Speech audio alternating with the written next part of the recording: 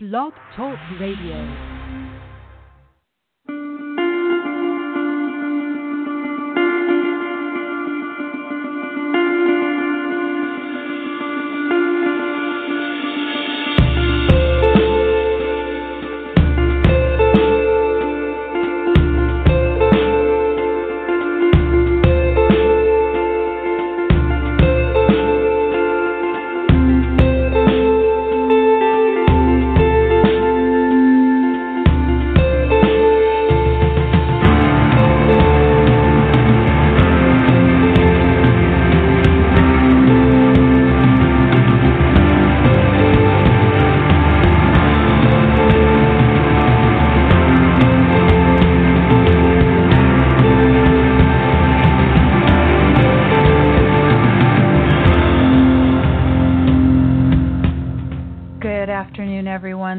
November 28, 2016 edition of Don't Let It Go Unheard, and this is where we discuss news, politics, and culture from the perspective of Ayn Rand's philosophy. Ayn Rand's philosophy of objectivism uniquely upholds the right to the pursuit of your own happiness.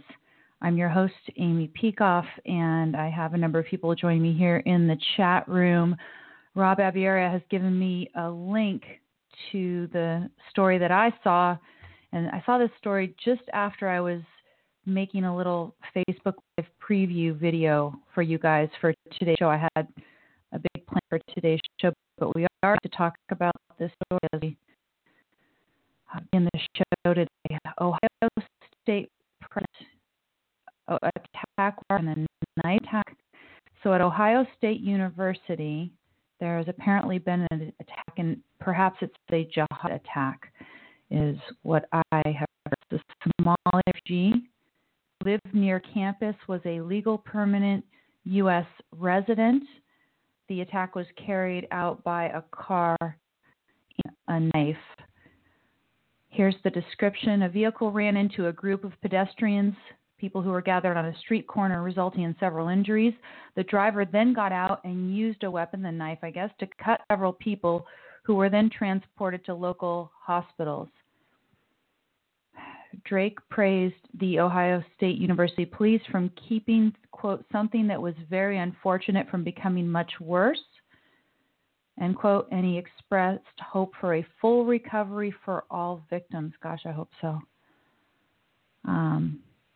So this is horrible. I guess this is going to be a developing story, and we're going to need to learn more. Some people are suspecting a jihad attack because it is a Somali refugee, but I guess we're going to have to wait and see to learn more about that. So thanks, Rob, for posting that link to the story in the chat room. If you want to go ahead and give me any updates during the course of the show, if we learn any more than that, let me know. Otherwise, I'm going to go ahead and try to stick with the original plan that I had for the show. I'm wondering if I've scared people away with my title today. I've been having fun with titles. Last week I had a title that was a bit risque. This week I have a title that's maybe a bit too geeky. And the title is Law of Conservation of Dictatorial Energy. And I put a question mark on the end of dictatorial energy because we are still having this debate about whether Trump has dictatorial tendencies. There's a couple pieces of evidence of those tendencies today, and I'm going to go ahead and bring those up in the program notes at don'tletitgo.com. You can check it out if you want to preview there. But here's the idea. You remember the law of conservation of energy in physics? So imagine that there's this fixed amount of dictatorial energy in the world, and that in order for Trump to do all the things he's doing to, lead up to his taking office in January, the transition, so to speak, in order for him to even start doing this stuff, in which he is exhibiting these dictatorial tendencies, right? If he hasn't already. In order for him to do that, Fidel Castro had to die. Now, mind you, Fidel Castro, we could play with this in so many ways, right? Because Fidel Castro was near the end of his life, and you could say that the amount of dictatorial energy that he was exhibiting was not very much. So even if he dies and then, Trump takes that on, it's not a whole lot of dictatorial. And so maybe he's not going to be that much of a dictator. He's only going to be sort of we could play with this, right? We could play with this a lot. But anyway, that's the title. Hope you will indulge me and sit around for the ride. Waldo in the chat room here says, at the very least, Trump completely condemned Castro. Yes, that was good. But if you look at, for example, Ted Cruz's condemnation of Castro, you've got a lot more principled understanding of why Castro was bad, a lot more substance than you would ever get from a Donald Trump.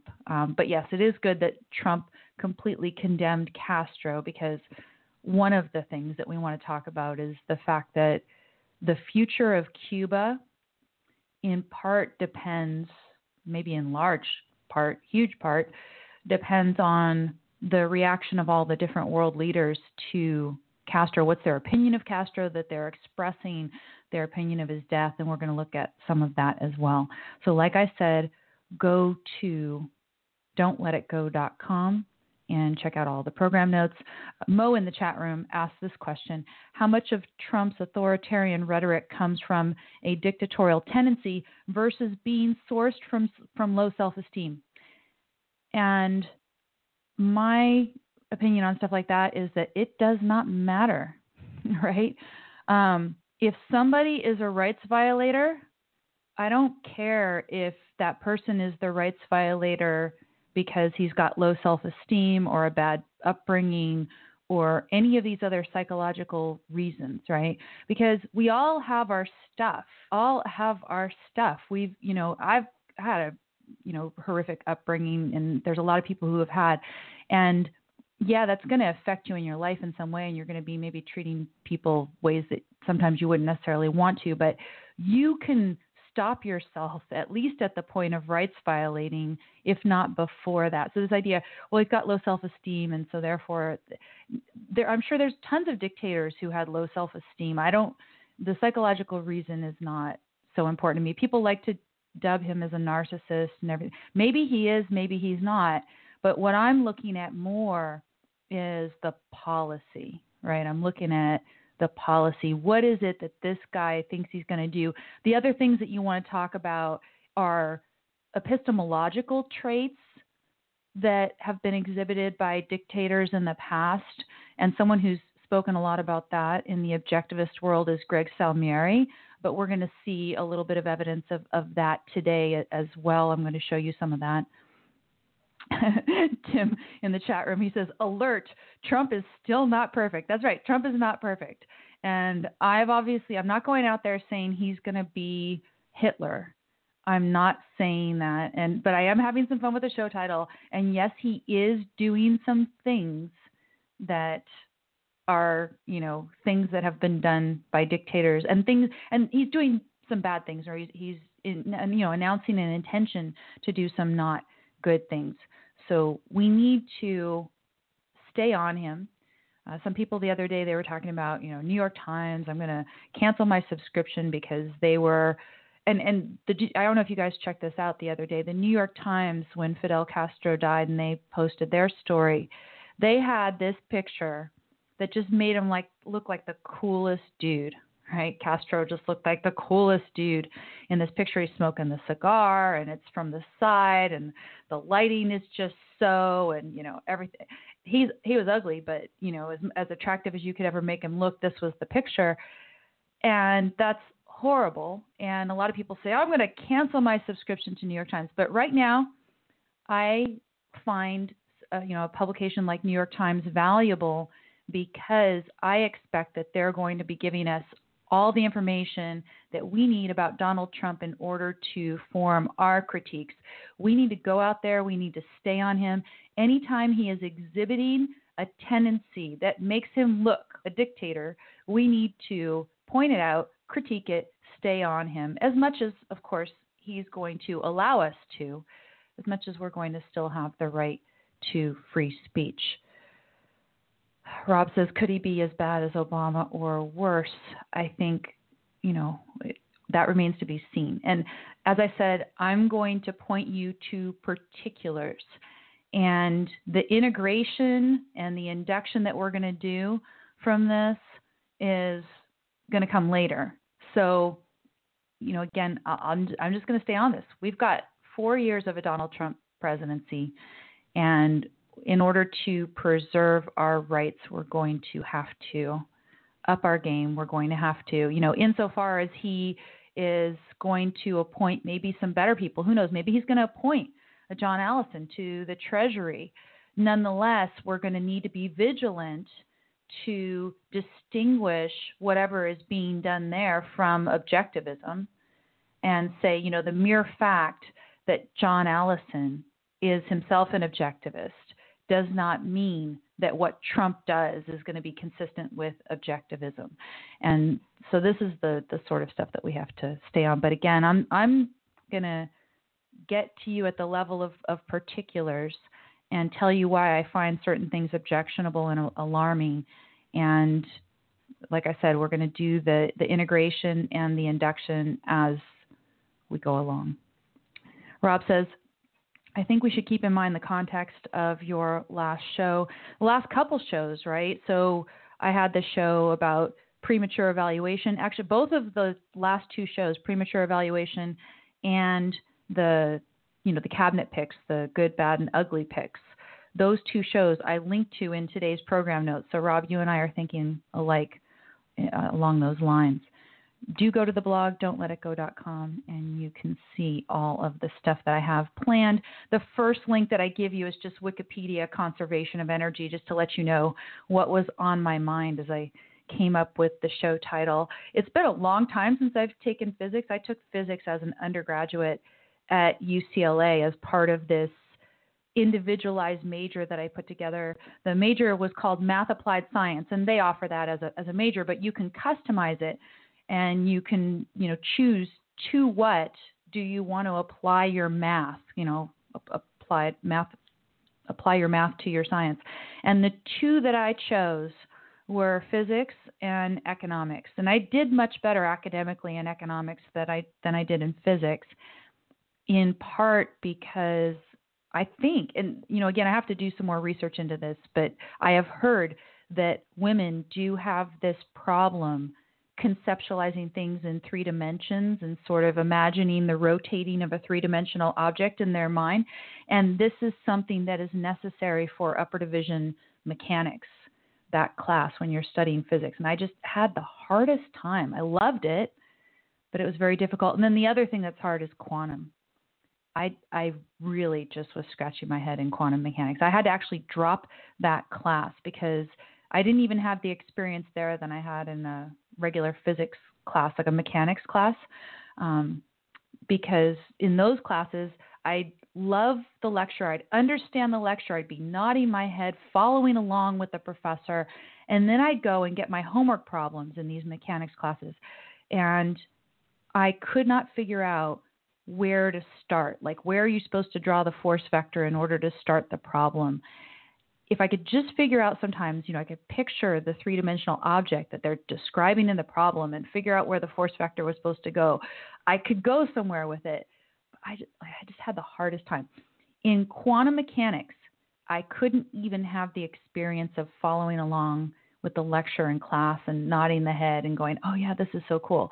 Didn't even have that. I just had to drop it and leave. Did great in thermodynamics. Thermodynamics did not involve envisioning things in 3 dimensions. Anyway, so that's my physics experience for you. Nonetheless, I've got a little bit of physics context in my mind and came up with our title for today. Everybody said everything about Fidel Castro. The only other unique thing that I have in terms of a perspective on Castro is an experience that I had, God, what is it? So it's been over 16 years, I guess, that we did this. Everybody's been talking about praising Fidel Castro, and some of the worst things is when you have world leaders praising Fidel Castro. But for me personally, it was hard to see this Newsmax story that I linked to in the program notes. And it's about Elian Gonzalez. Elian Gonzalez, you may remember, was the child who was brought here by his mother from Cuba. His mother tried to smuggle him here from Cuba, bring her with him, escape that horrible communist dictatorship, and come to relatives in Florida. And she unfortunately died in making the voyage across the ocean. And so Ilion did make it to land, made it to some relatives, and then a huge political battle ensued where the relatives, of course, wanted to keep him here in a semi-free country, at least United States, incomparably more free than Cuba. And Castro decided that he wanted to make this a huge, political issue between the United States and Cuba and demanded the boy's return, saying, of course, that the father wanted the boy back, as if you could trust anything like that. So many of you who are old enough will remember the iconic picture of Ilion Gonzalez. He was in the arms of the family friend. His name was, I believe, Ted Dalrymple. Is that correct? You guys in the chat room over at Blog Talk can tell me if I was right in that memory. But they're hiding in a closet, I guess, in a little house in Miami, and armed, uniformed U.S. officers come in and take this kid out of Dalrymple's hands by force, and they end up returning him to Cuba. And now, of course, Ilion is either completely brainwashed or completely subdued, and whatever opinions he's expressing are, ones that probably are not his own, ones that he is expected to express. When I posted this, of course, I just posted the little sad face icon with it. And some people were thinking, oh, I'm sad that Ilion is praising Fidel, like somehow that's unexpected that he would praise Fidel Castro. No, that's expected. The sad thing is that he's there and he's being forced to do this. The quote from Ilion is, it's, quote, not right to talk about Fidel in the past tense, but rather that Fidel will be. And he says, today more than ever, make him omnipresent. End quote. That's horribly, horribly scary. It says Gonzalez was 5 when he, his mother, and others attempted a sea crossing between Cuba and the United States in 2000. His mother died on the voyage, but he survived and was taken to Florida. A bitter dispute broke out between his relatives in the U.S. who wanted him to stay there and his father back home. Castro, who died Friday night at 90, made the issue a national cause célèbre and led huge demonstrations demanding Ilion be returned to his father. And it says U.S. authorities, under Janet Reno, who died this year, eventually sent him back. Quote, Fidel was a friend who at a difficult moment was with my family, with my father, he had to correct, and made it possible for me to return to my father, to return to Cuba, made it possible. As if, I met the kid, I saw the kid, and I'm going to have to dig out. I've got an old picture. There's a journalist by the name of Scott Holleran who got me involved in the case many years ago, and, I think if we're doing it, we failed, but it was worthwhile trying to do this. I saw this child. He was happy with his Miami relatives. He was not traumatized. I never saw him once, oh gosh, I want to return to my father, or anything like that. So this idea, that, oh, he wanted to return to his father so badly and he's grateful to Fidel for letting him go back, that's ridiculous. I was having a bit of a debate last night with some people on Facebook, actually one friend in particular, about this, and, saying there is no way that I would return Ilion Gonzalez back to his father in Cuba. What the friend was arguing is that, well, if you stay on good terms politically with Cuba, then you make it possible to have even greater freedom. And Ilion himself, he was not going to be treated badly because, again, he was going to be made this cause celeb and serve as some sort of a figurehead for Cuba. So, this idea that Ilion himself was in any particular danger, you can dismiss that. And so can't you just say, for the purpose of freeing Cuba more generally, then we should turn Ilion back over? And I disagree with that entirely. I would not do that. I wouldn't believe any statement from the father that the father actually wanted Ilion to go back If I was in a similar situation, I would want my child to live in the freest country possible. I would not want the child returned back. And you could say, okay, all around the world, there is no country that is completely free. We only have a bunch of semi-free nations all over the world, and then you just basically get a pick. The way I always like to put it is, which of your limbs do you want to have chopped off? And depending on which country you live in, you can choose, which limb you're going to go without. And that's how our freedoms are being curbed all over the world. But you could say that as a minimum standard, you shouldn't return a child to a parent in a dictatorship where legal exit is not possible. How about that? How about that as kind of a bare minimum standard? Because, again, remember the context. Ilyan's mother died in order to bring her son to a free country. And so you do have one parent, and she was probably the primary custodial parent as per tradition. She brings him to United States. She wants him to live here. So you have that express wish of one parent. You have family in Miami for him to stay with. And then you say, oh, well, it would be best for him to return him to the father. The father wants him.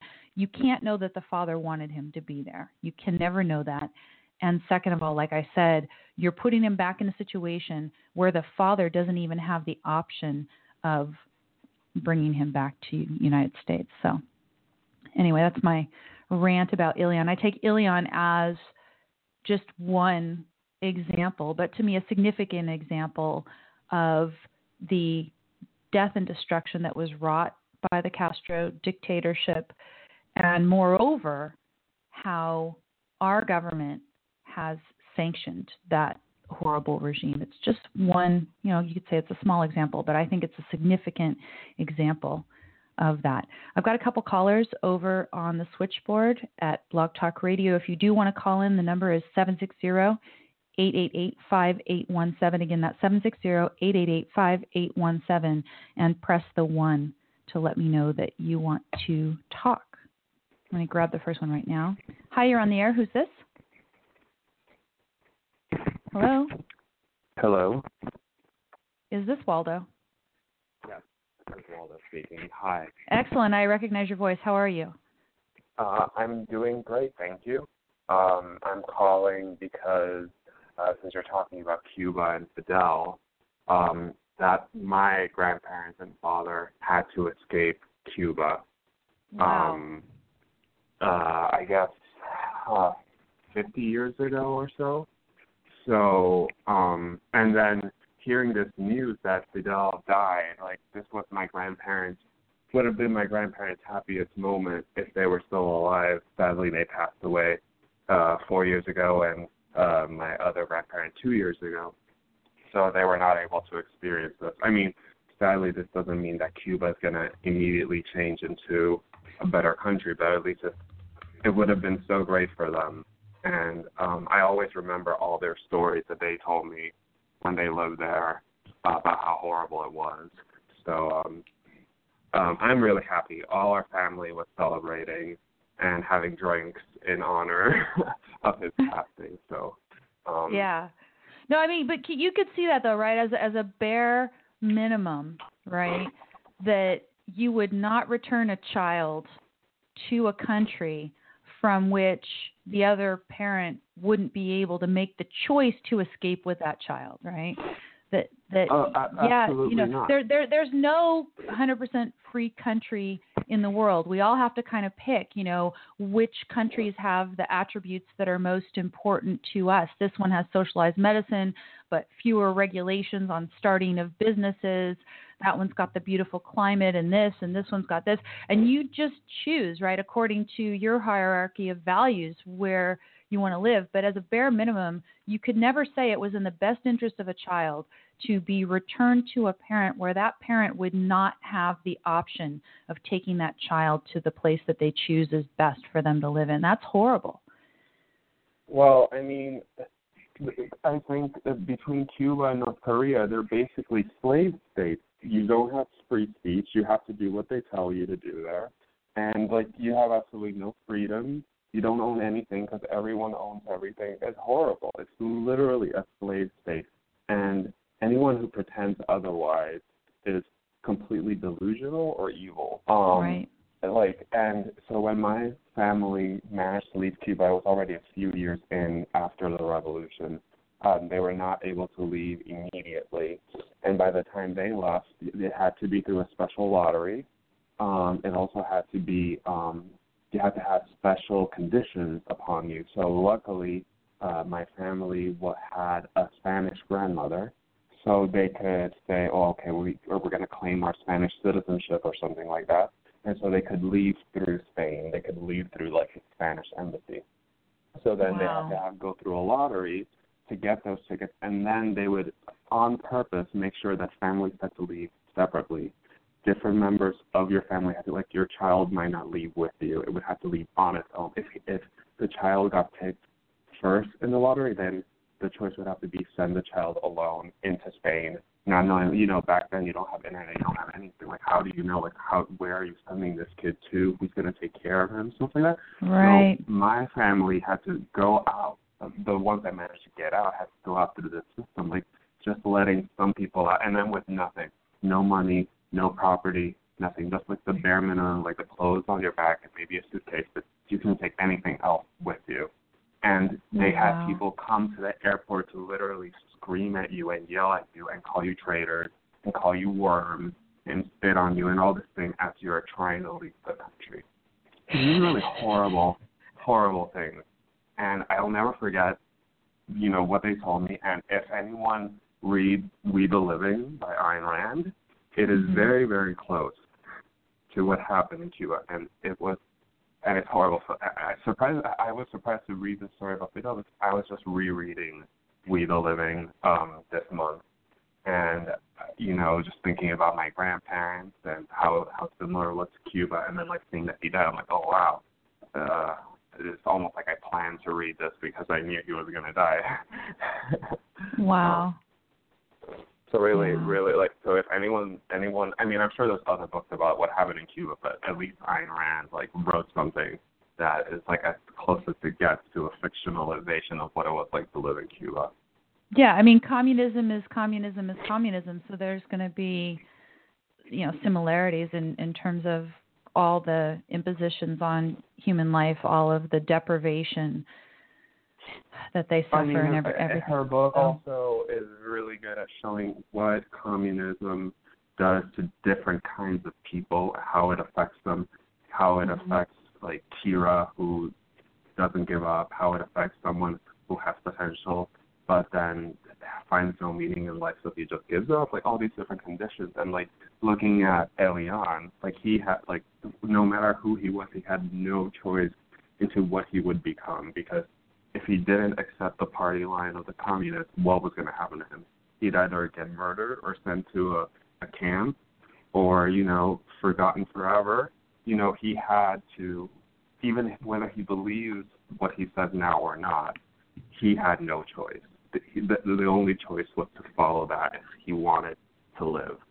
I mean, I am horrified at what he might have had to endure, because I don't think that Castro would have just accepted the option that, well, the kid didn't really choose to be a good, loyal communist, and so therefore we'll just kind of let him drift into obscurity.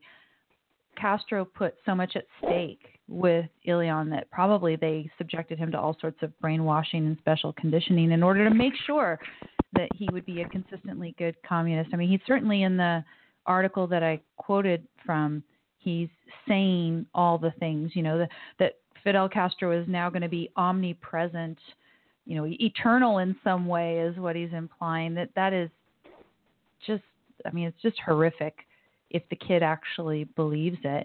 And like I said, I saw him. He just looked like a normal kid. I remember him playing on some playground equipment or something, like slides, a little jungle gym or something. And he just seemed like a normal, happy kid.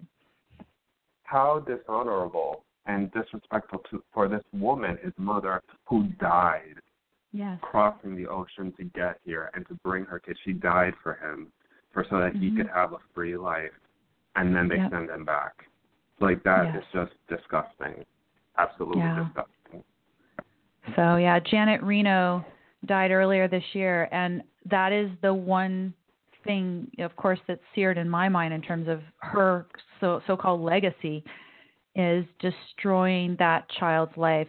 And, again, there are people who thought, well, for pragmatic political purposes, we should have sent him back to keep relations good with Cuba, because now they're saying that has made possible this recent relaxing of restrictions between us and Cuba, and that's going to help the quality of life, the freedom that Cubans enjoy.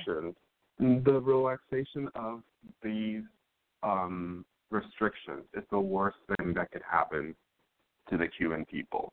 Because okay, so tell me why. Because I mean, in my mind, Waldo, this guy, I'm arguing with him on my little Facebook wall, probably too late at night, and he's saying, oh, it's good because there's going to be more freedom and people can travel there, and that somehow this is going to encourage the Cuban government to ease up on the citizens, improve their quality of life, improve the freedom that they enjoy. And I'm very skeptical about claims like that.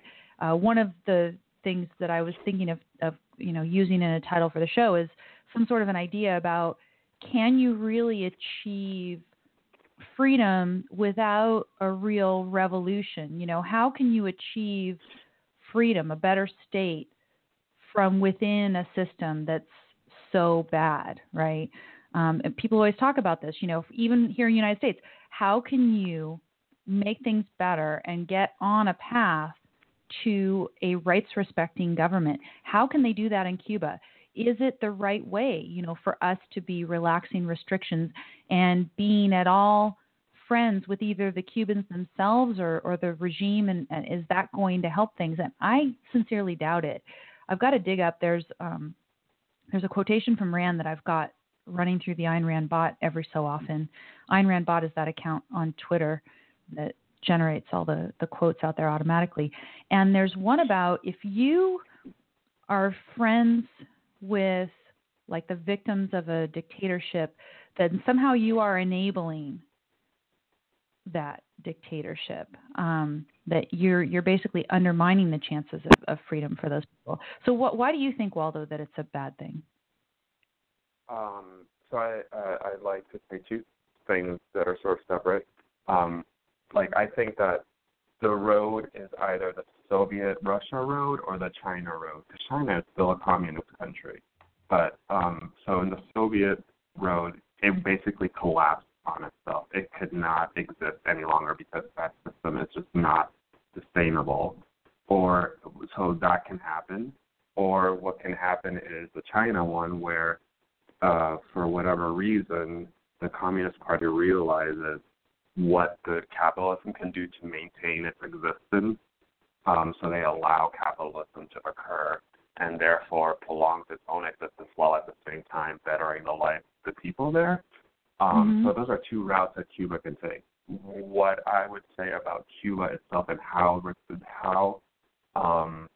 how easing restrictions would have helped them is because they have shown no indication that they would embrace anything like capitalism or any kind of free market or any kind of freedom for its people. So basically the reason why Soviet Russia collapsed from inside was because there was the pressure. The pressure was there, and then they couldn't take it anymore, so they collapsed. And if you saw, they lasted as long as they did because the United States helped them. The United States allowed them to take half of Europe. The United States gave them food, gave them technology, gave them all these things they would never be able to develop on their own. So the reason why people suffered as long as they suffered was because the good were willing to help them or delude themselves into helping them. And so the case that happens with Cuba, all the horrible people who have been enslaving the Cuban people are still in that government. They're still there. They're still going to be evil. They'll still take all the money that comes in and use it for what they want, and the bare minimum will flow into to help the people of Cuba that are not connected in the government. You would say that what Obama has done which is essentially, I think, allowing a bunch of people to travel to Cuba. It's not like the Cubans can leave, right? And we've still got dissidents being treated horribly and imprisoned and everything else in Cuba too. So you would say that these measures, this relaxation of relations between us and Cuba, is not helping the Cuban people?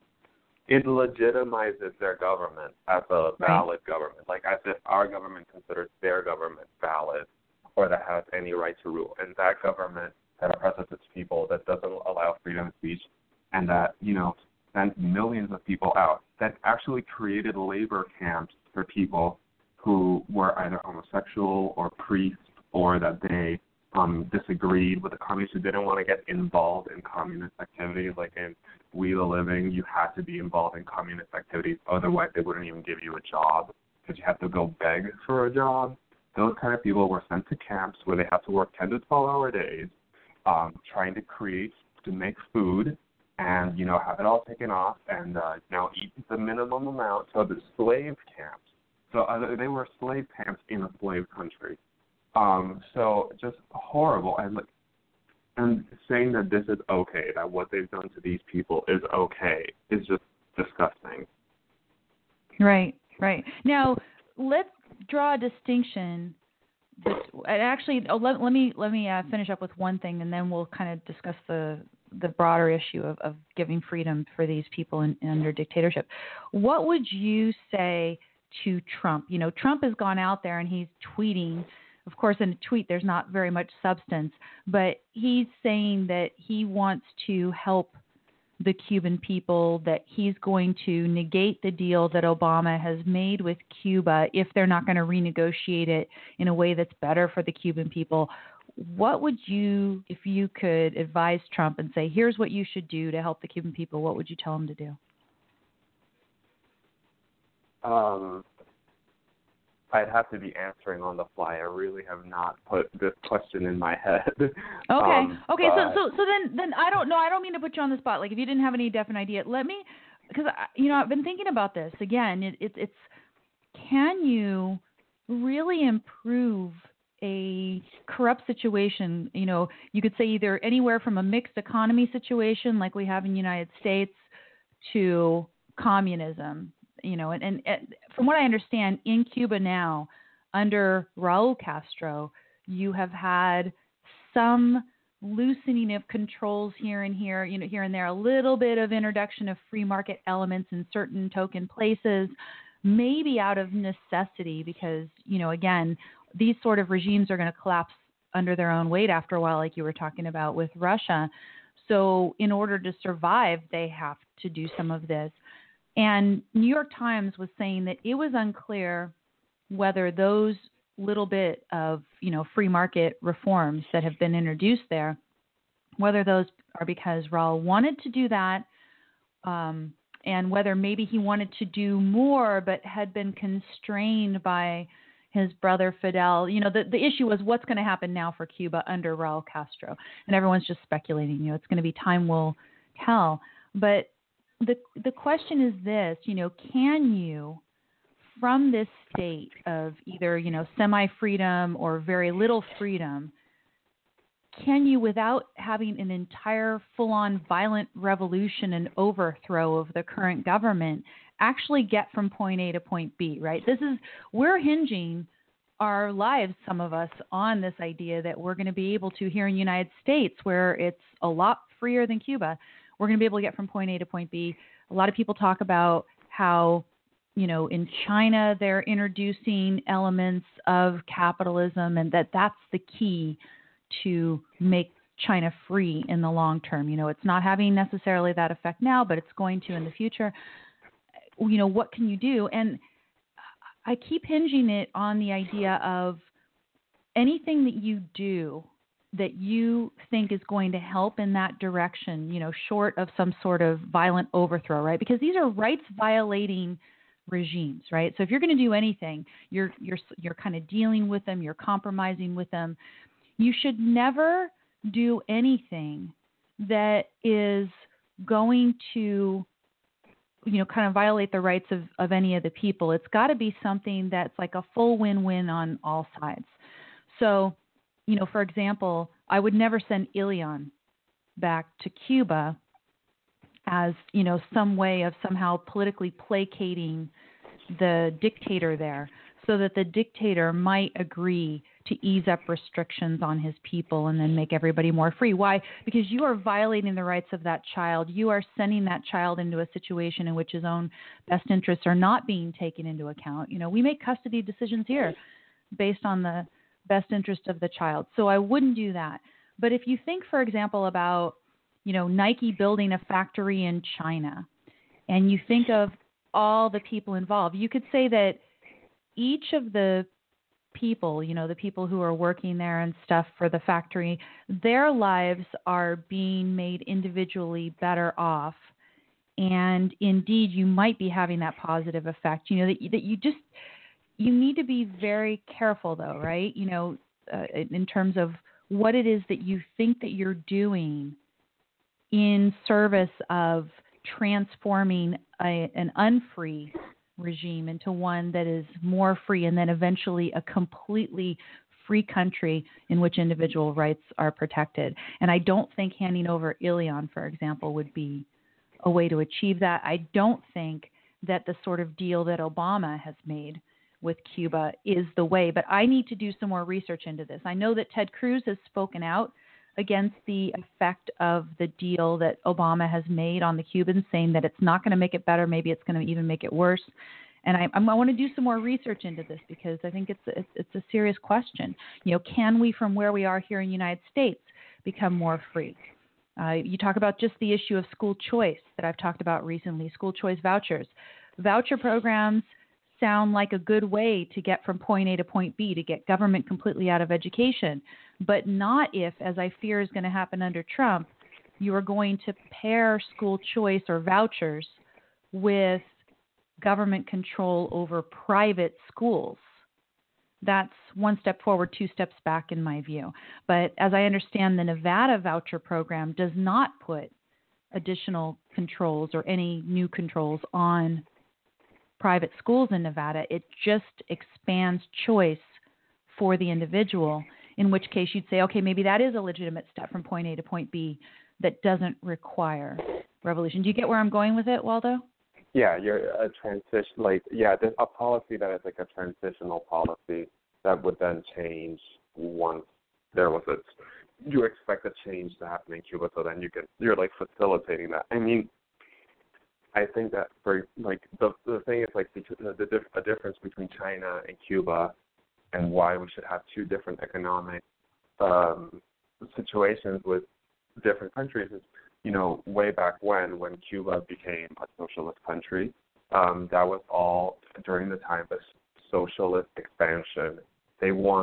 Socialists wanted the world revolution, the whole world as one state, and so that's why the United States had to cut ties with Cuba and impose sanctions to stop this totalitarian ideology from spreading any further. So that it didn't really have that problem with China because China was so far away and for other reasons as well. But so I think there's that piece of history that complicates things a bit. But I think the biggest thing that they could, if I were to say to Donald Trump what he should do, I think he should get rid of everything that Obama did in regards to Cuba and say the U.S. will trade with you once you free all your prisoners that you accuse of being revolutionaries or are dissidents. Mm-hmm. You allow freedom of speech and you allow free elections. That's all. That's all because that is the building block that shows that they will allow some freedom, because otherwise the people are just, that means that they are allowing their own government to change, and then they say we will not trade with you at all unless you do this. If you do this, we will trade everything with you. In which case, I would show great motivation for the people there to be okay, it's not even that they're going to give us a little; they'll give us everything if we change this way. Maybe not weapons right away, Well, yeah. Well, okay, everything except weapons. I didn't think about that. But I think because otherwise any other little step you take is just prolonging the existence of this government, a government unwilling to change. And so I think the only way to show change in the government, or that they're considering change, is to allow this most basic thing that they can give their people. Right.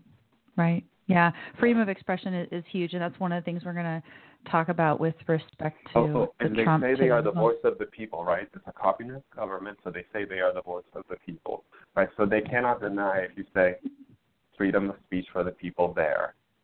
It's a harder thing, I think, to deny, or just like if they say no, then you I was going to say they are the voice of the people, but it's ventriloquist style, with all the people being the puppets, right? That's really what they are.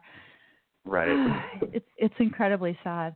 Waldo, I do have to go ahead and take another call, but I do appreciate you calling in and talking to me today. So anything else before I let you go?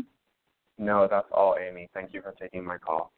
Okay, great. You take care. Have a good week, and we'll maybe talk again on Wednesday when I have the second show. I'm going to go ahead and grab this second caller before I go on. Hi, you're on the air. Who's this? Hi there, Hotep. How are you doing? Your name is? Hotep, Hotep.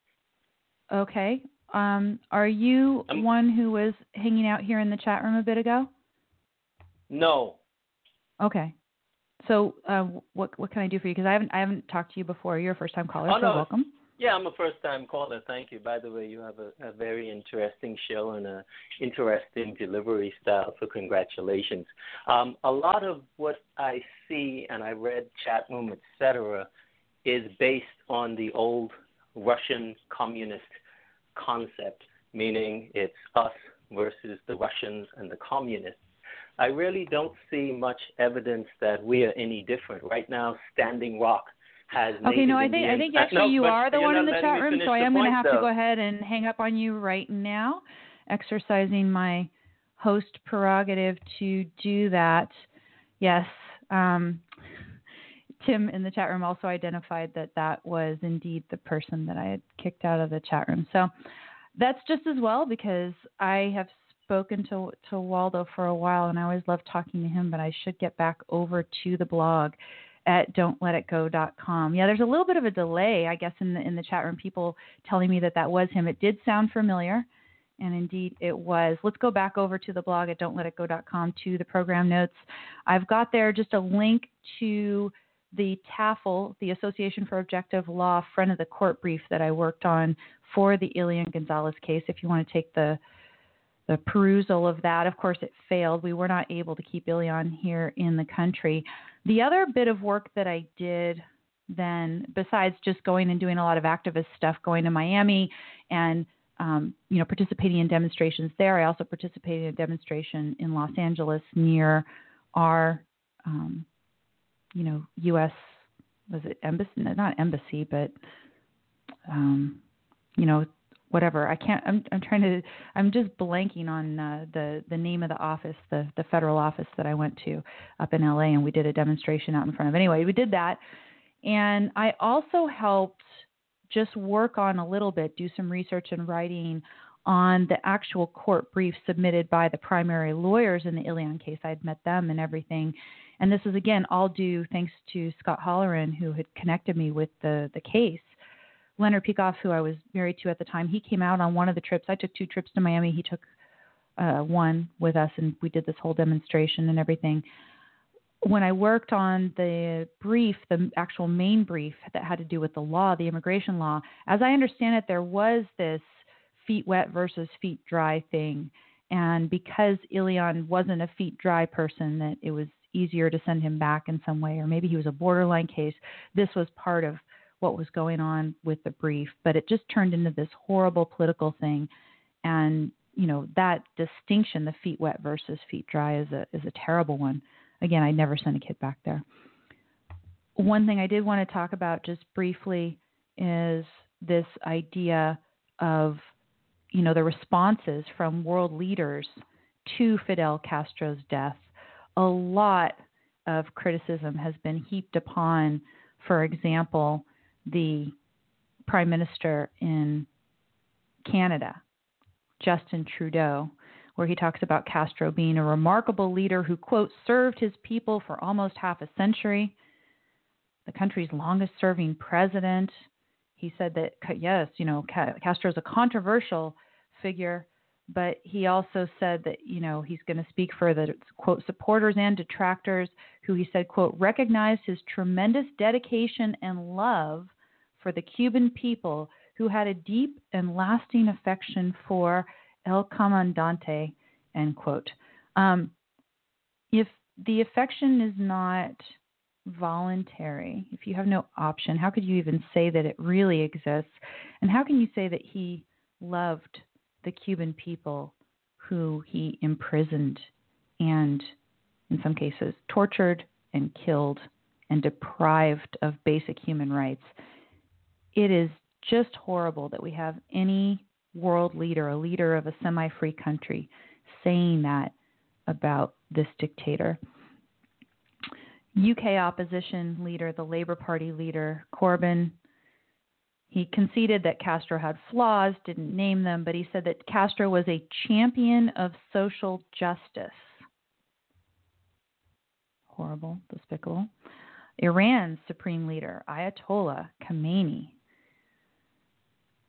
What did he say? He says, I extensively talked with Fidel Castro in person. It is his personality to believe and rely on people.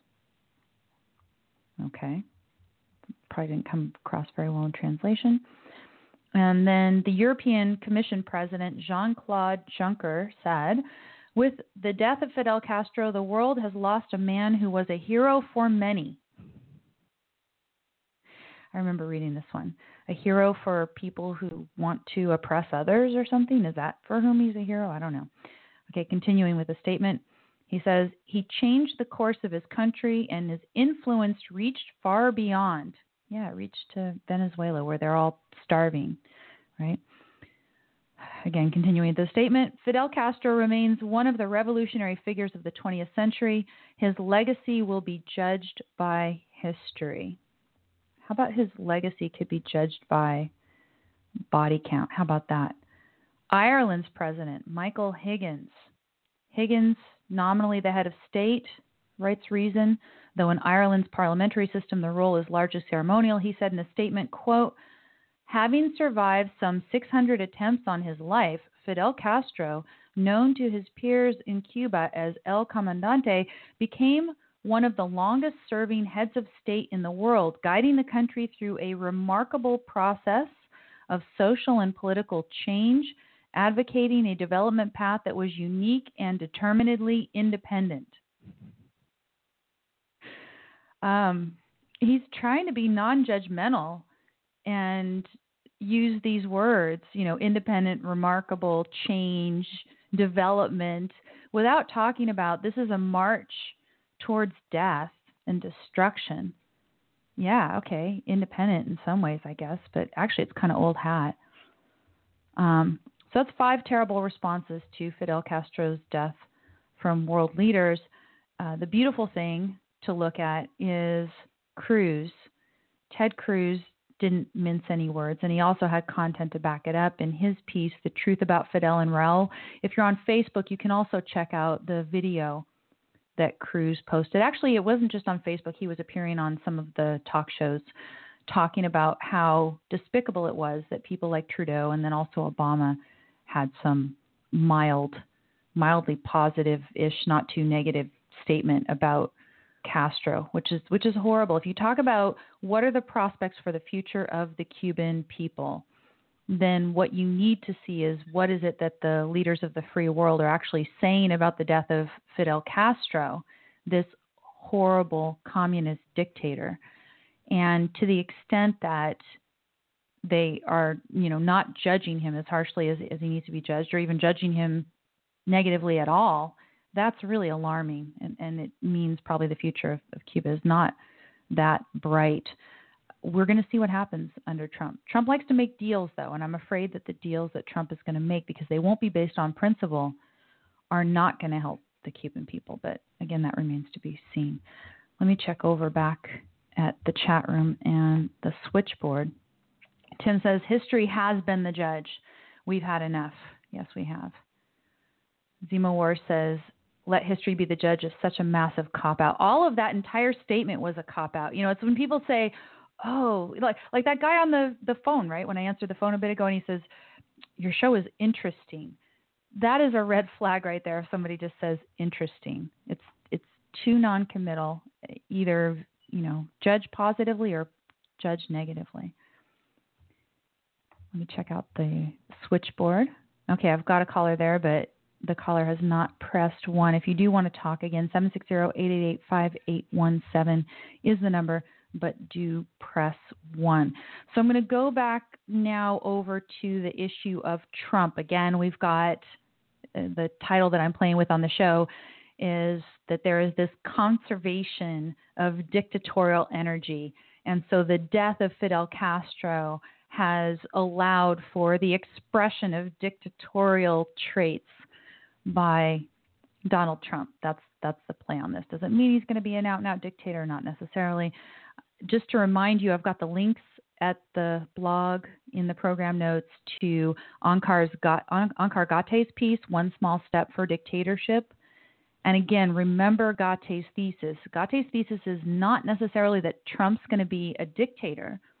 His thesis is that there are 3 qualities that, and, you know, sort of types of arguments that Trump used, and that these 3 arguments are those that smack of demagoguery, and that these 3 arguments are ones that played a significant role in getting him elected.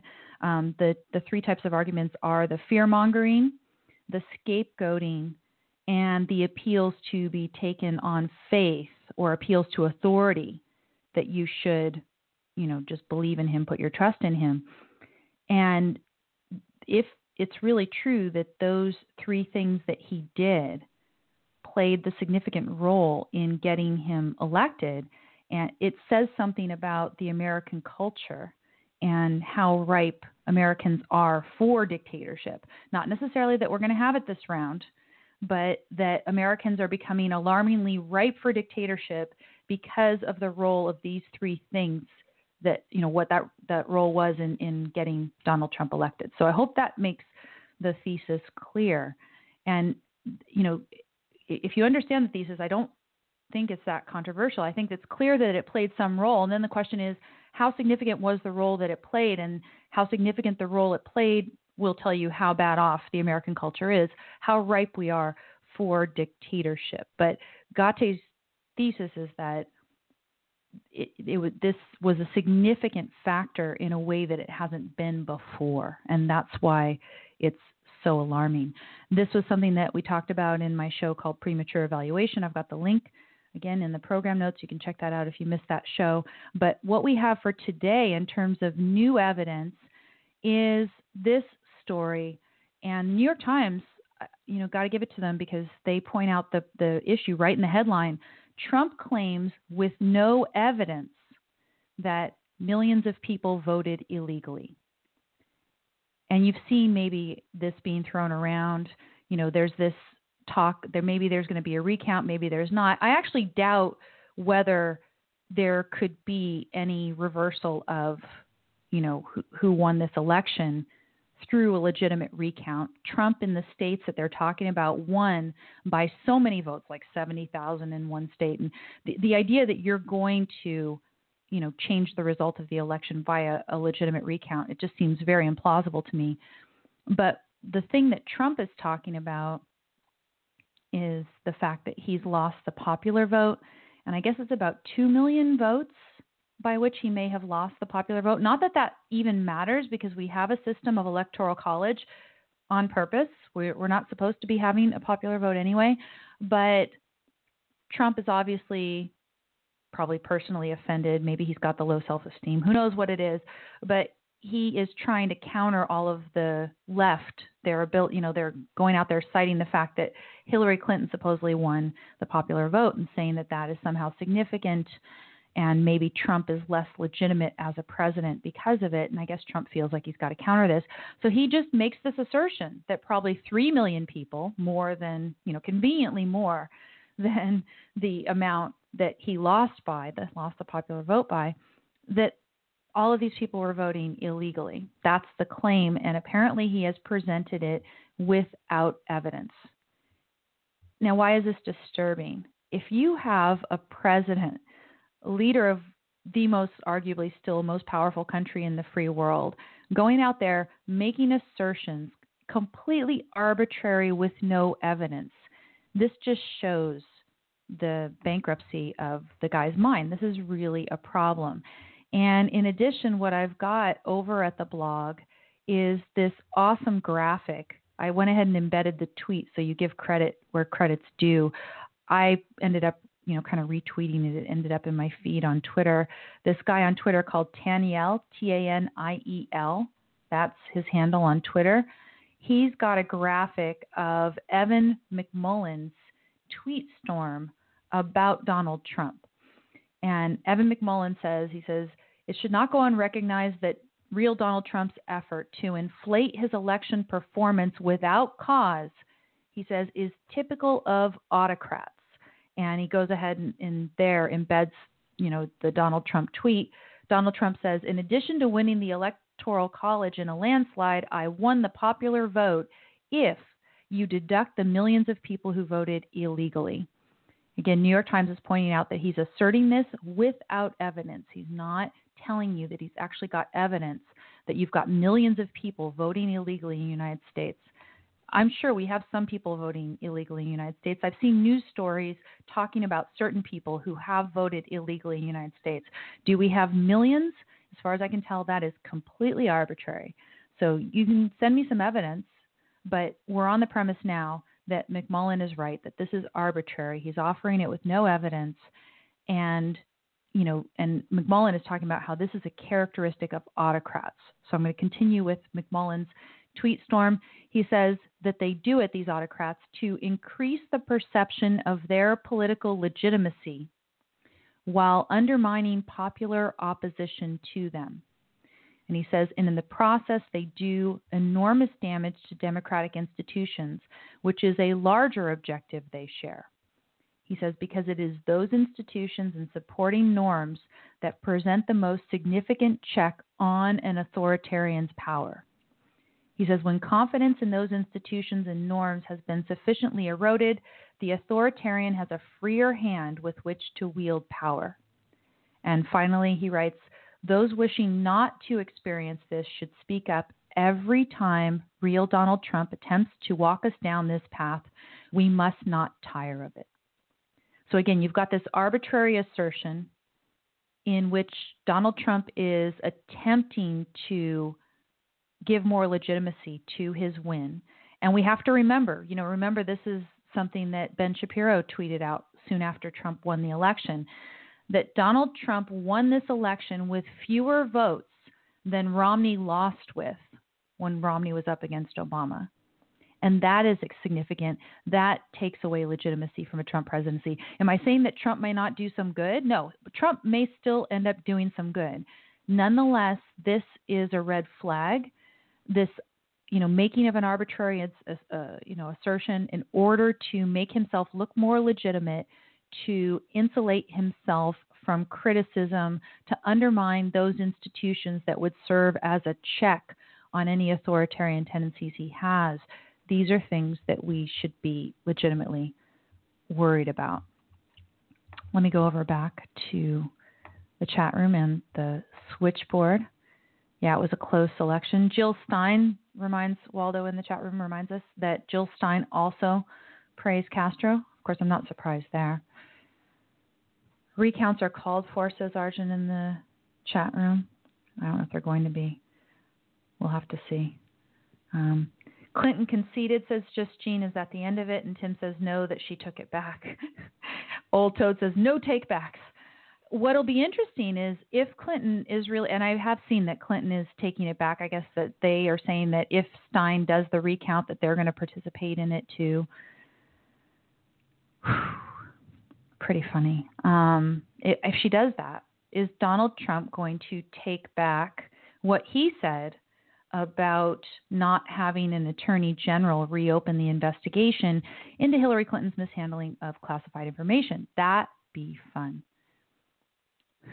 Arjun says, shouldn't Trump now be for a recount now that he thinks that the results aren't trustworthy? Perhaps, right? And it's funny, I think there was something out there.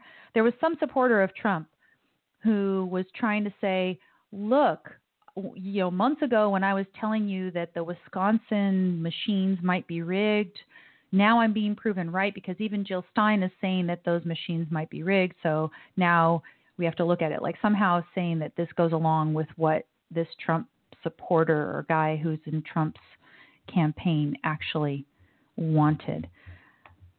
It's going to be interesting to see what happens in the next few weeks. What do we have? We have a few weeks before the Electoral College, at least a couple weeks before the Electoral College puts its final seal of approval on the results. And I guess a couple things could happen between now and then. But again, what I'm concerned with here is Trump's making of an arbitrary assertion, no evidence, in order to make himself look more legitimate, to insulate himself from criticism, insulate himself from the pressure of those democratic institutions that are designed to serve as a check on his authority.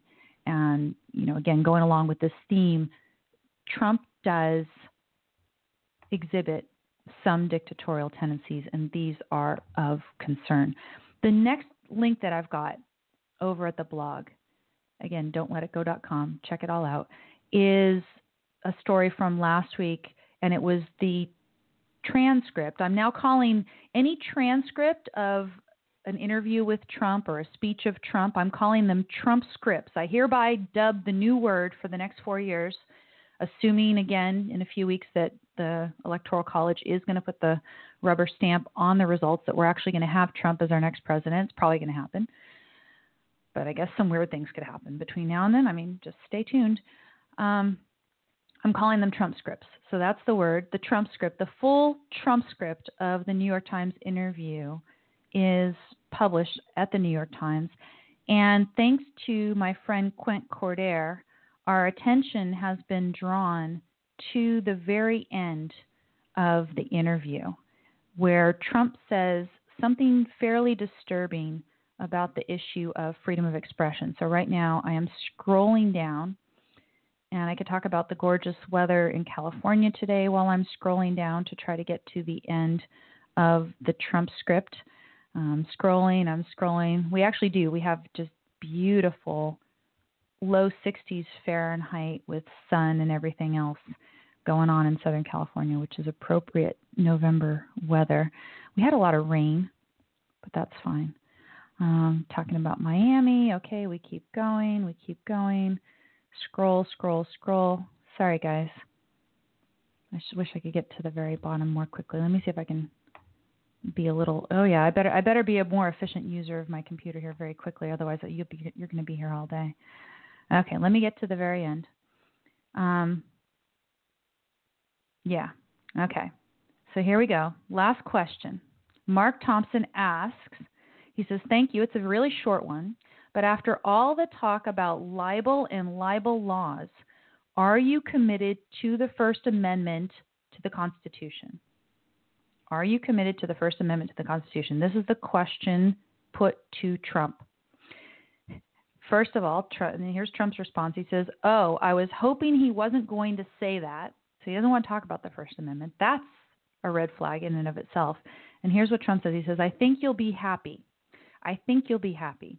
He says, "Actually, somebody said to me on that, they said, it's a great idea softening up those laws, but you may get sued a lot more."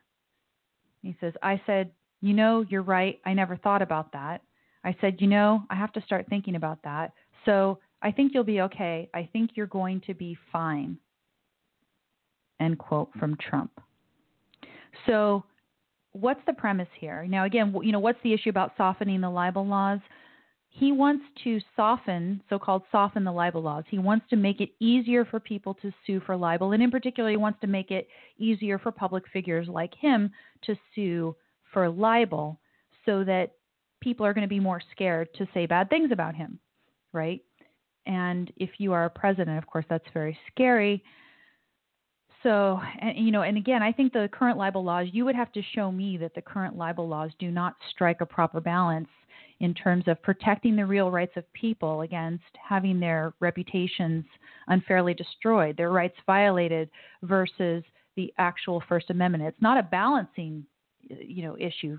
So it's identifying where the right to free speech ends and where a rights violation begins, right? We have to talk about this in different contexts. We have to talk about this with respect to incitement to violence, the shouting fire in the crowded theater, right? There's these places where you have to be very principled in applying this idea of freedom of expression and realizing where somebody is freely expressing ideas versus violating another's rights. And if you are actually committing libel, if you are spreading falsehoods about a person in a way that damages their reputation, then yes, you are violating their rights. That is not part of your freedom of speech, just as much as it's not part of your freedom of speech to incite violence. So we need to draw those lines carefully. I don't have any evidence that the current law does not draw the appropriate boundary between those two. So if Trump is wanting to make it easier to sue people, what he wants to do is he wants to prevent people from exercising their freedom of expression to the full extent that they should be able to under the First Amendment. So that's the context, right, that he's been thinking of doing this. So then he's asked, are you going to do this, or are you going to respect the First Amendment? And he says, well, essentially, I'm thinking of doing it. I was thinking of doing it. But the thing that's going to stop me from doing it is that I personally, Donald Trump, who spends my whole day tweeting out this stuff about people, maybe I'm going to get sued more.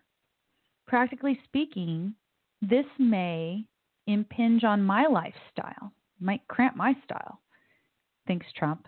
And so, well, if it's going to cramp my style, if I can't tweet a bunch of garbage out about people all the time and be free of being sued, then maybe I don't want to change the libel laws after all. Maybe I want to go ahead and let you have your right to free speech. He says, I think you'll be okay. I think you're going to be fine. This is not something you tell somebody. It's like, are you going to take away my freedom of expression? Oh, well, yeah.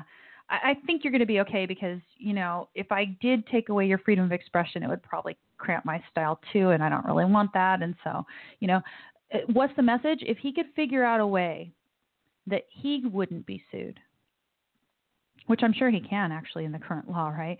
That he wouldn't be sued even though we would be sued more often for criticizing him, he'd love it.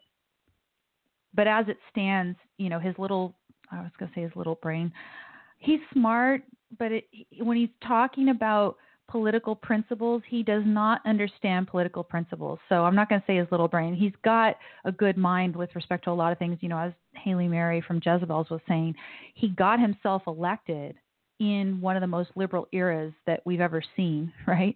So he's got a mind on him, but his mind is not capable of thinking about politics in principle at all, not about political principles like freedom of expression. So, here he says, I think you're going to be fine. It's not at all about upholding the principle of free speech. It's him deciding whether or not he's going to do this. It's alarming to ask somebody who's going to be the president of the United States, are you going to continue to protect my freedom of expression? You're supposed to uphold and defend the Constitution of the United States. And he says, I think you'll be fine. I think I'm probably going to continue protecting it because if I didn't protect it, it might cramp my style. I'm not able, right now, because I don't have the understanding of law and politics and political principles enough to figure out a way that I can tweet up a storm without repercussions and, take away your freedom of expression to criticize me. Since I can't think of that yet, I'll just go ahead and continue. John in the chat room says, yeah, he's a New York liberal at heart. Just Jean says, yeah, we'll only have free speech because Trump lets us. That's not free speech. And that's exactly the point. His idea of the premise is he's got the power to go ahead and change libel laws or do other things that are going to impinge on our freedom of expression.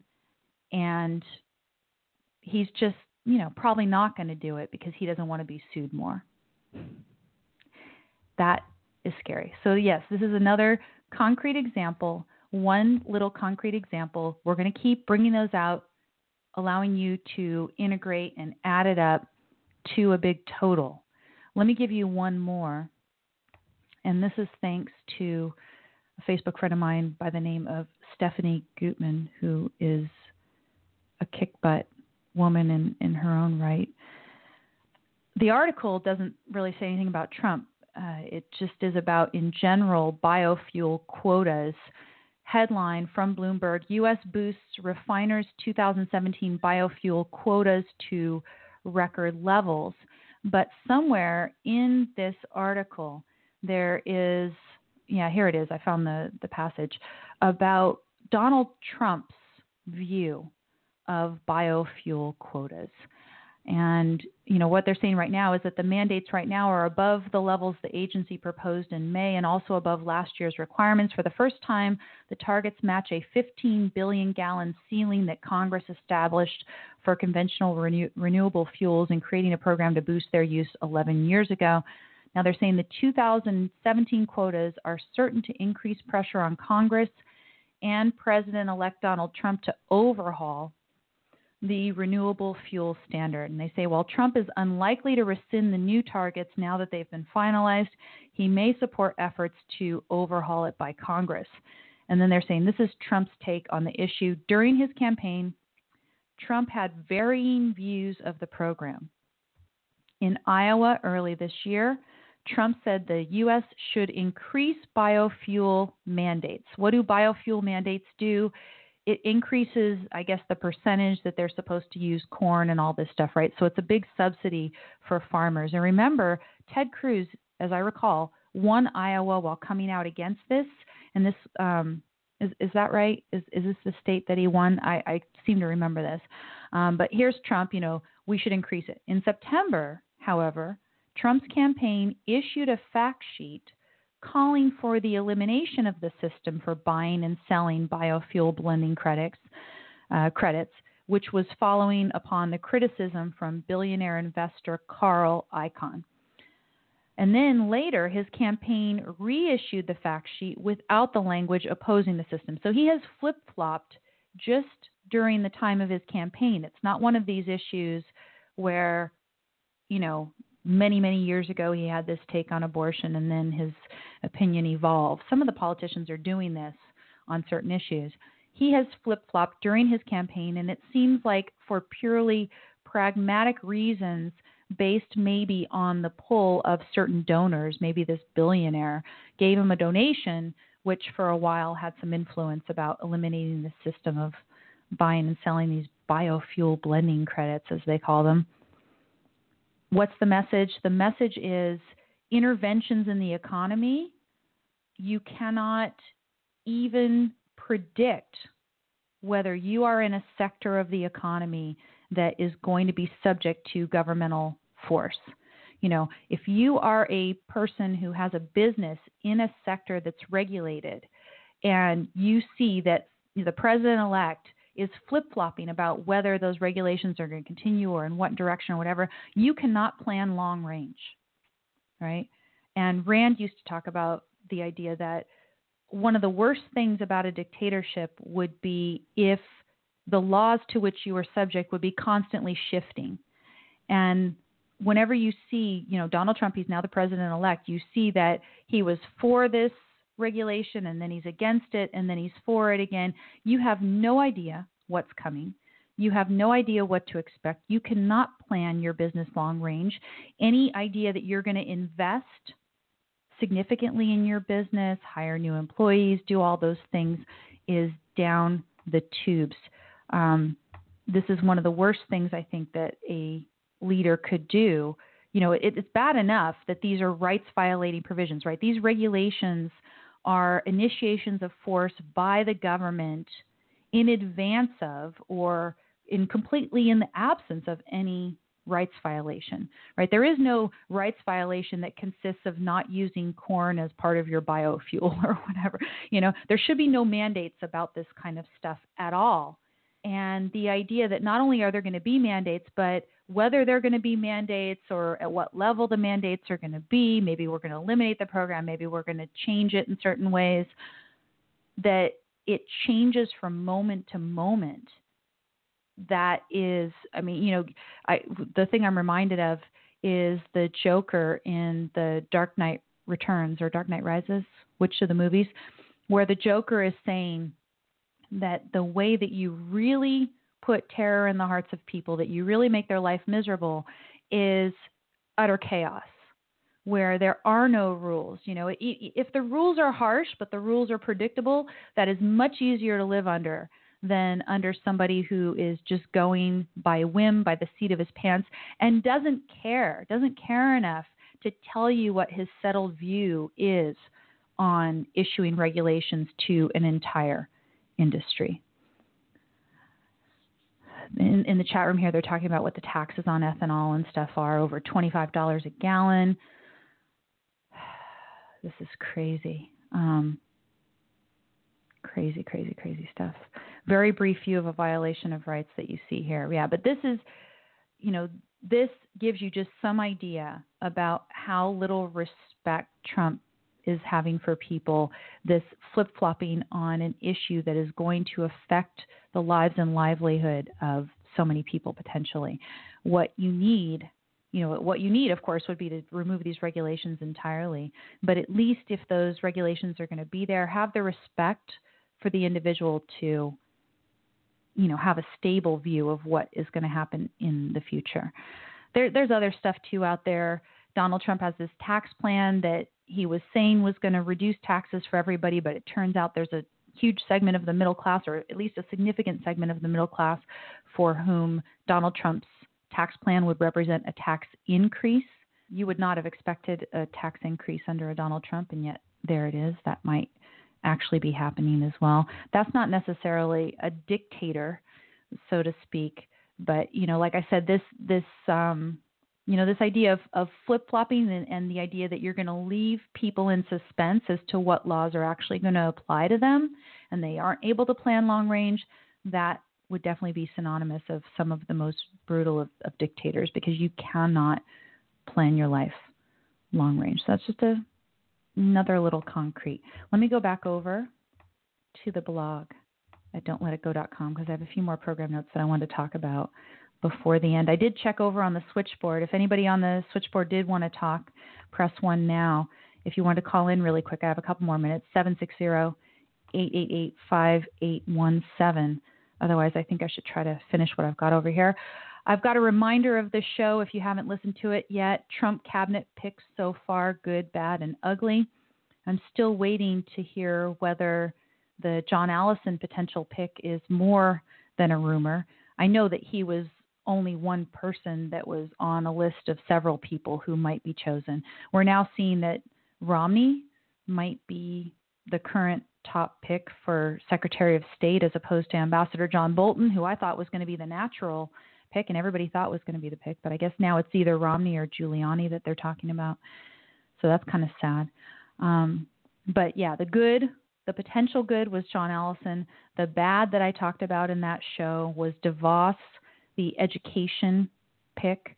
And I said the education pick, DeVos, is bad as judged by the statements that they've issued since making the pick. The idea that you can make American education great from the seat of the federal government. Federal government cannot make education great. The federal government can issue regulations. It can point a gun. The only people who can make education great are the educators themselves. So what do they plan to do? Maybe there's going to be more, quote, school choice and vouchers. But as I warned, because they are talking about making national standards that are, quote, higher and better than Common Core, they are potentially going to be talking about expanding the application of those standards to private schools.